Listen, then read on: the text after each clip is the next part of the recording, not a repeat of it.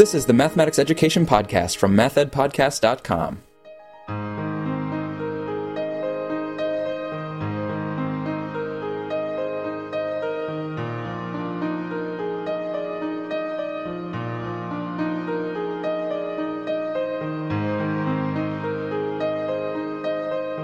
Welcome to the Math Ed Podcast. My name is Sam Otten from the University of Missouri, and with me is Mimi Engel, an assistant professor of public policy and education in the Department of Leadership, Policy, and Organizations at Vanderbilt University. Mimi, thanks so much for being here. My pleasure. We're going to be talking about a recent study that Mimi published with her co-authors in the journal Educational Researcher, and that study was entitled Mathematics Content Coverage and Student Learning in Kindergarten. So we're going to be really talking a lot about kindergarten and digging into the mathematics that's going on in kindergarten in a second. But Mimi, I actually want to back up first and just ask you a little bit about your background. So where did you do your graduate studies, and then what was the focus of your dissertation study? I did my PhD at Northwestern University in the School of Education in a program called Human Development and Social Policy. So my orientation has always been around those two things, thinking about how children develop and how that intersects with public policy. And my dissertation work was actually on teacher labor markets. In particular, it was on the demand for teachers, how districts and schools make decisions about which teachers to hire for vacancies. Oh, wow. So it's interesting to have you studying public policy issues, but you also have been entering into our field, and why we have you on the Math Ed Podcast here is because you have been studying things related to mathematics, and specifically what I would call mathematics curriculum, or what it is that happens in kindergarten classrooms. And I, for one, really am excited to have you as a guest here because my two sons are preschoolers at this point, but my eldest is going to be headed to kindergarten next year. And my wife and my mother are both elementary school teachers, so I just find myself thinking a lot more about elementary curricula and especially kindergarten. So what was it that led you now to a study of mathematics in the kindergarten level? I'll backtrack for 1 second and just note that I worked on this line of research while each of my children went through kindergarten, and it was very interesting to be doing this work and having kids who were kindergartners. So I too have taken that perspective and I enjoy talking about this work with parents of kindergartners. This work actually evolved from a strand of research that I started in graduate school with my advisor at the time, who's Professor Greg Duncan. He's now at UC Irvine.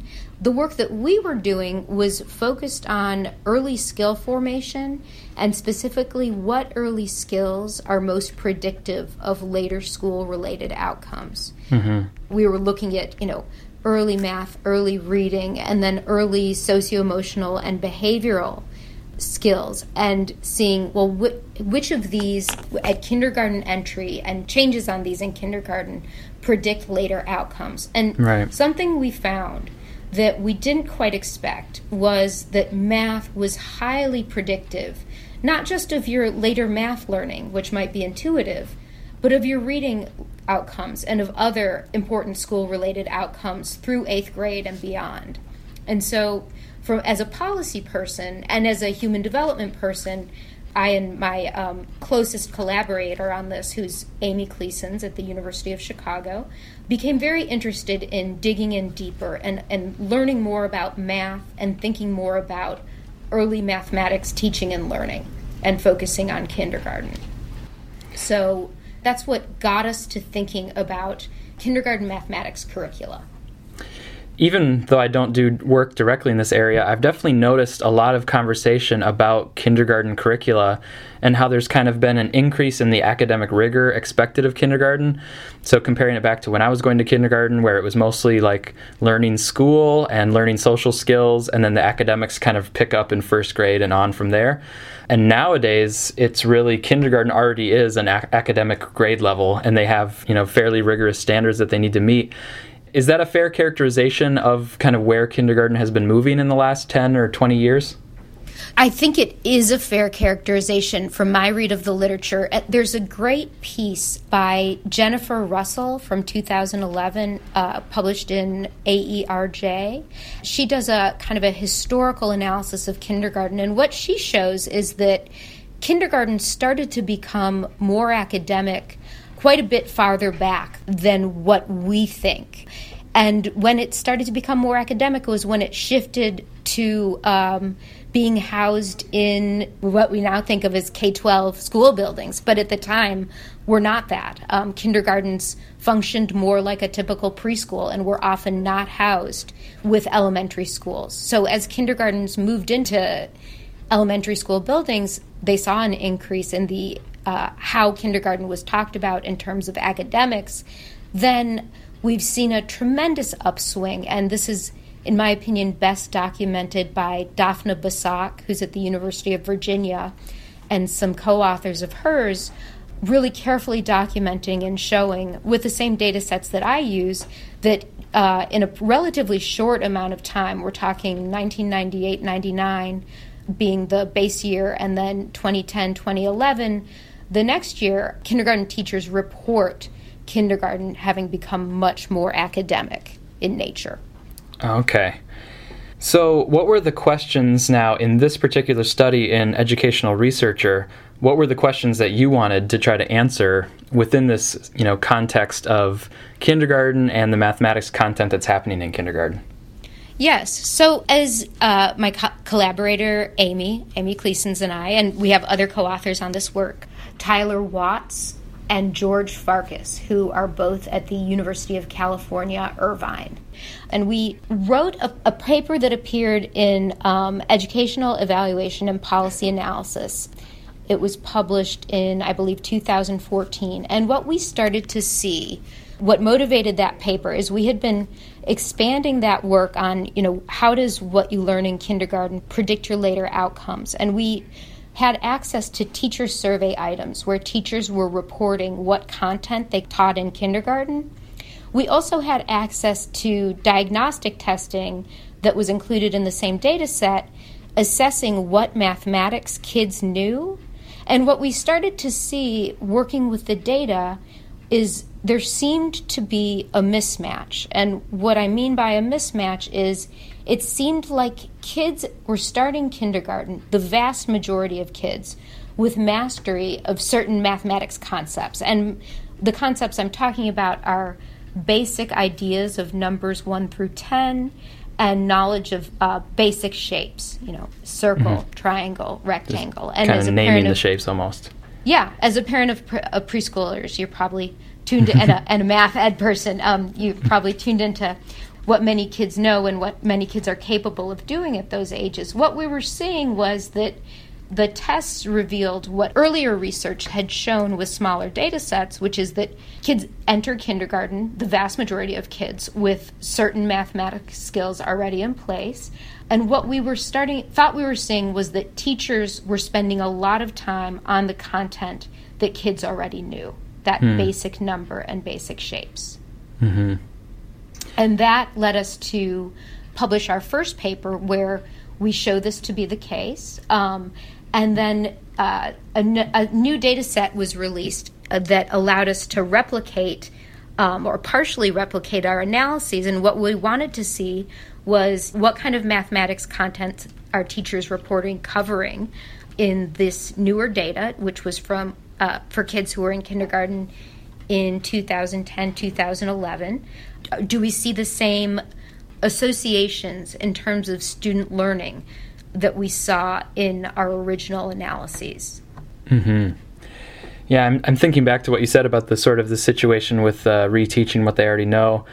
I can definitely see it where a student learns to count to 10 or learns to count to 20, and there's sort of just this fun that the adults have and the child has to just keep reciting that. Like, wow, yep. I know how to count to 10. Let me do it again. And next week I'm going to do it again. And I'm going to do it again. Or count to 20. And then everybody wants to hear you count to 20.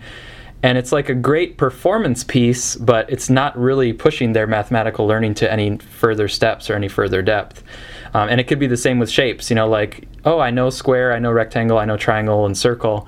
And then let me just keep showing you and asking you about those exact same shapes every time for like month after month. So it's kind of fun because the student is having success in those recitations, but in terms of pushing their mathematics forward, it's kind of just stagnating, right? So even though you feel good about it and it's kind of impressive to see the student or the child do that stuff, it's not really pushing them forward. Yeah, what we document, and keep in mind this is not an experiment, right? We're using, this is secondary data analysis, so I would describe these as carefully adjusted correlations. So we're trying to isolate the relationship between this content and what students learn. But what we show consistently in both data sets is that the time teachers spend on that basic content that kids in 1998 had already learned when they started school has a negative effect on student learning in math across the kindergarten year. Kids learn less. Conversely, when teachers report spending time on more advanced concepts such as basic single-digit addition or subtraction, we show positive effects on learning, or we show growth in mathematics learning for kindergartners. Mm-hmm. Yeah, so that is, to me, the compelling idea from this study. And so I'm speaking with Mimi Engel from Vanderbilt University about her study, Mathematics Content Coverage and Student Learning in Kindergarten. And so you had the two data sets that you are correlational, but you really took a careful look at them and drawing some very careful conclusions from them. You've been talking about the basic mathematics content and the advanced mathematics content. And if I understand it all correctly, the basic content is basically defined as content that the majority of students enter kindergarten with already. Is that right? Yes. This is a great place to spend a minute because this is an important point for folks to understand about the study, and it's something that we were pushed in really positive ways in the peer review process working on these articles. It's interesting to be a policy and human development person and be reviewed by people who are really deeply immersed in math curriculum. So there are many different ways that one can think about what would be basic or what would be advanced content. And you can think about it in terms of kind of the depth with which certain content is taught, right? Yeah. That's a different angle, and unfortunately one that we can't tackle with the data that are available to us. What we're able to do in 1998, luckily for us, the National Center for Education Statistics, which fielded both of these awesome studies and makes these data sets available for researchers, created mathematics proficiency levels or mastery levels for each sample child in the data set. So we were able to tell whether a child was proficient in different areas. And the areas for kindergarten were basic counting and shapes, patterns and measurement, place value and currency, and addition and subtraction. And what we see is that kindergartners almost across the board are proficient in basic counting and shapes, and the majority of them are proficient in patterns and measurement as defined by these tests.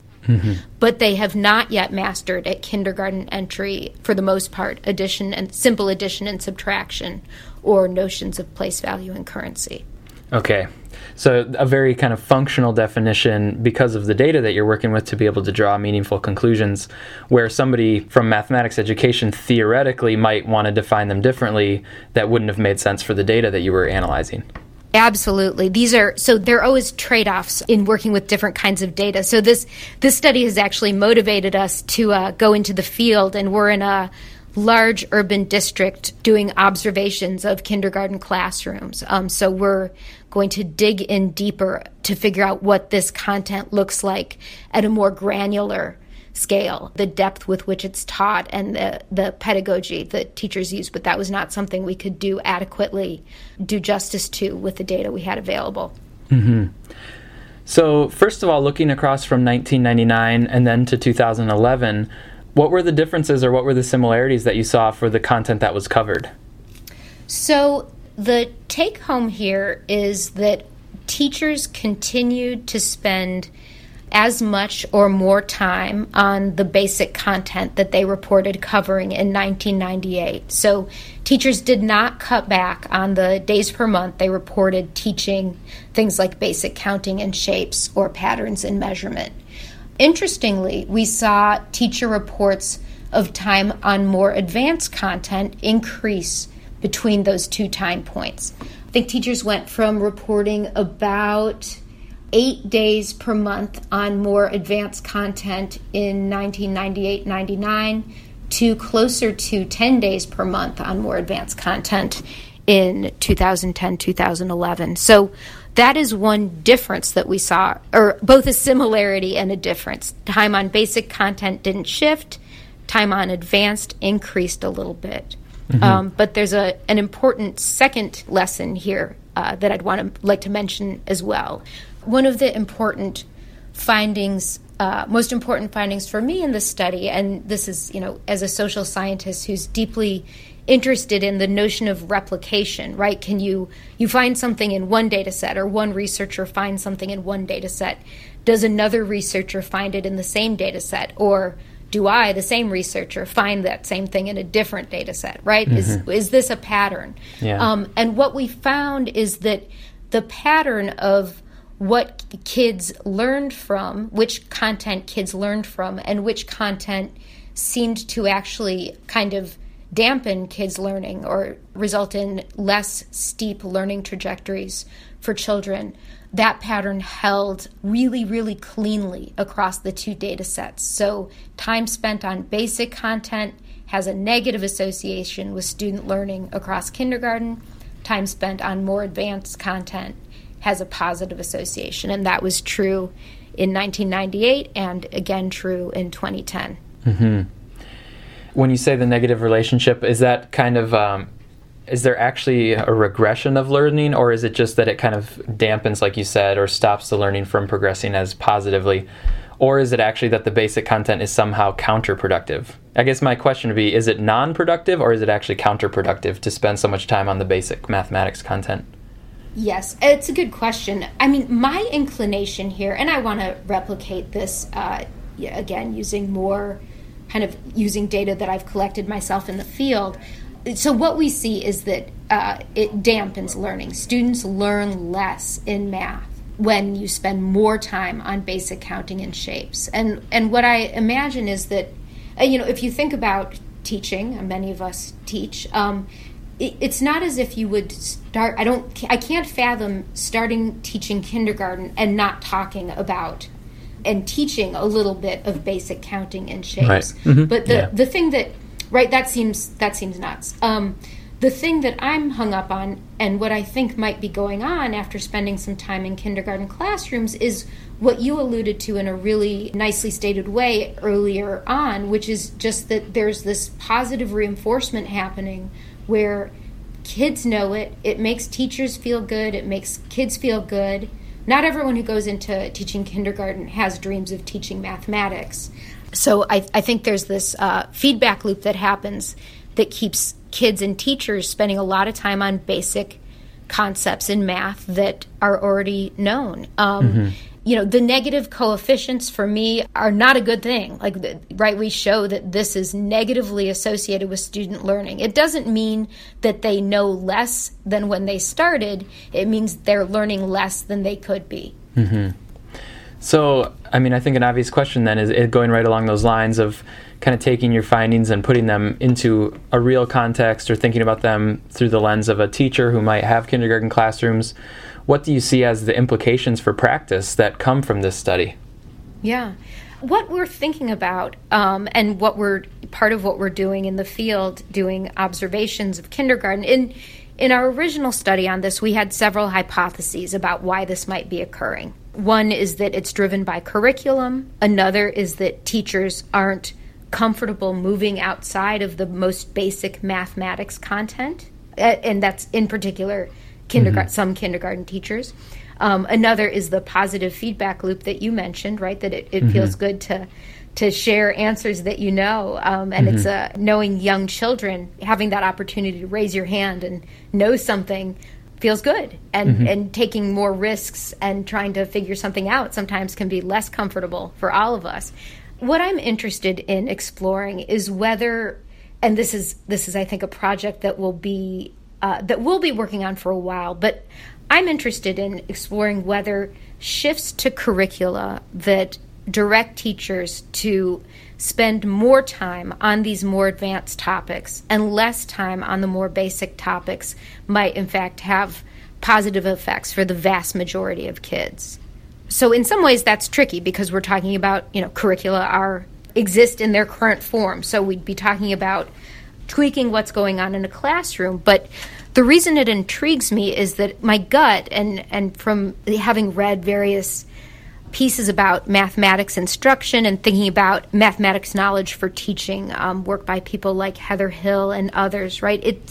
It seems pretty hard in some ways to help teachers shift kind of their pedagogical knowledge of mathematics, to change kind of how they teach. That I think this is maybe going to get some pushback from listeners, and I'm interested in engaging that. But I've read several studies recently that have made me think, wow, it's hard to change mathematical knowledge for teaching, kind of when you're thinking about pedagogy and when you're thinking about kind of teachers' conceptual understanding and ability to move that forward.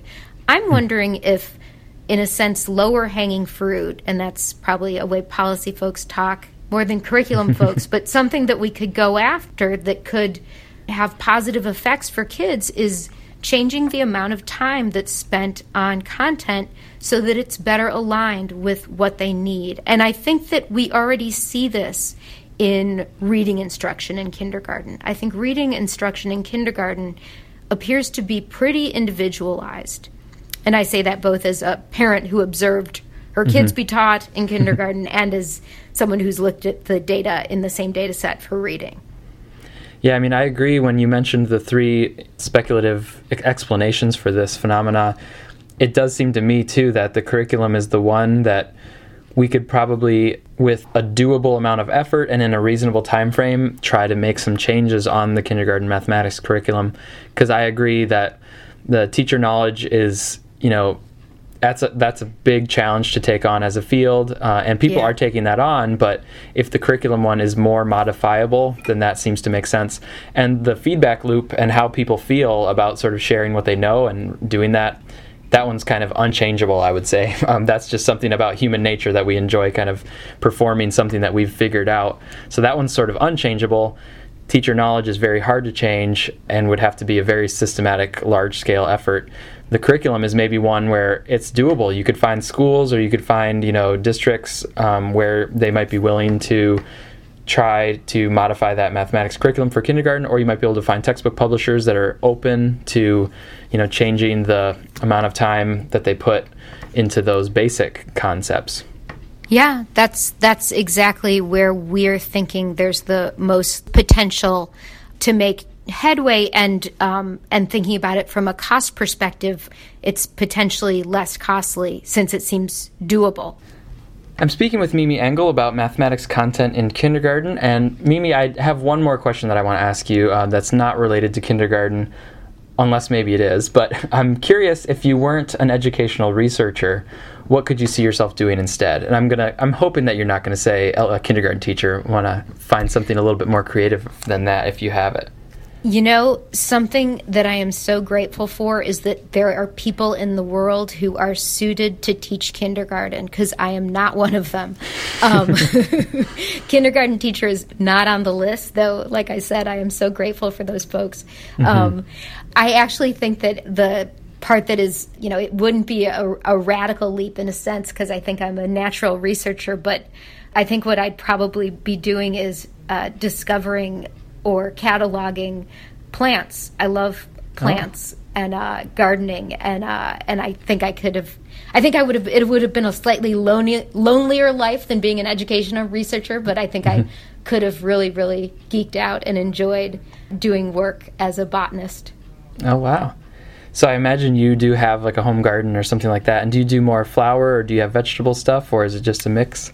We do. I'd say we're more heavily fruits and vegetables, but we enjoy doing flowers too. And it's just, I've done it forever. I'm from Chicago, and I container gardened in apartments in Chicago, from when I was 24 on. I was like the weird person who had tons of tomatoes on her balcony in Chicago.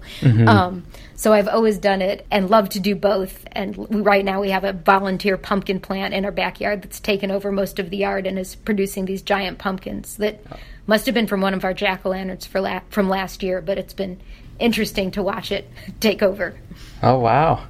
And that can be a fall activity with the kids, too. It's always fun. Absolutely. Yeah, we plan to have our neighbors come over and choose their pumpkins. Well, very great. Well, Mimi, thanks so much for taking the time out to speak with us about your work. My pleasure.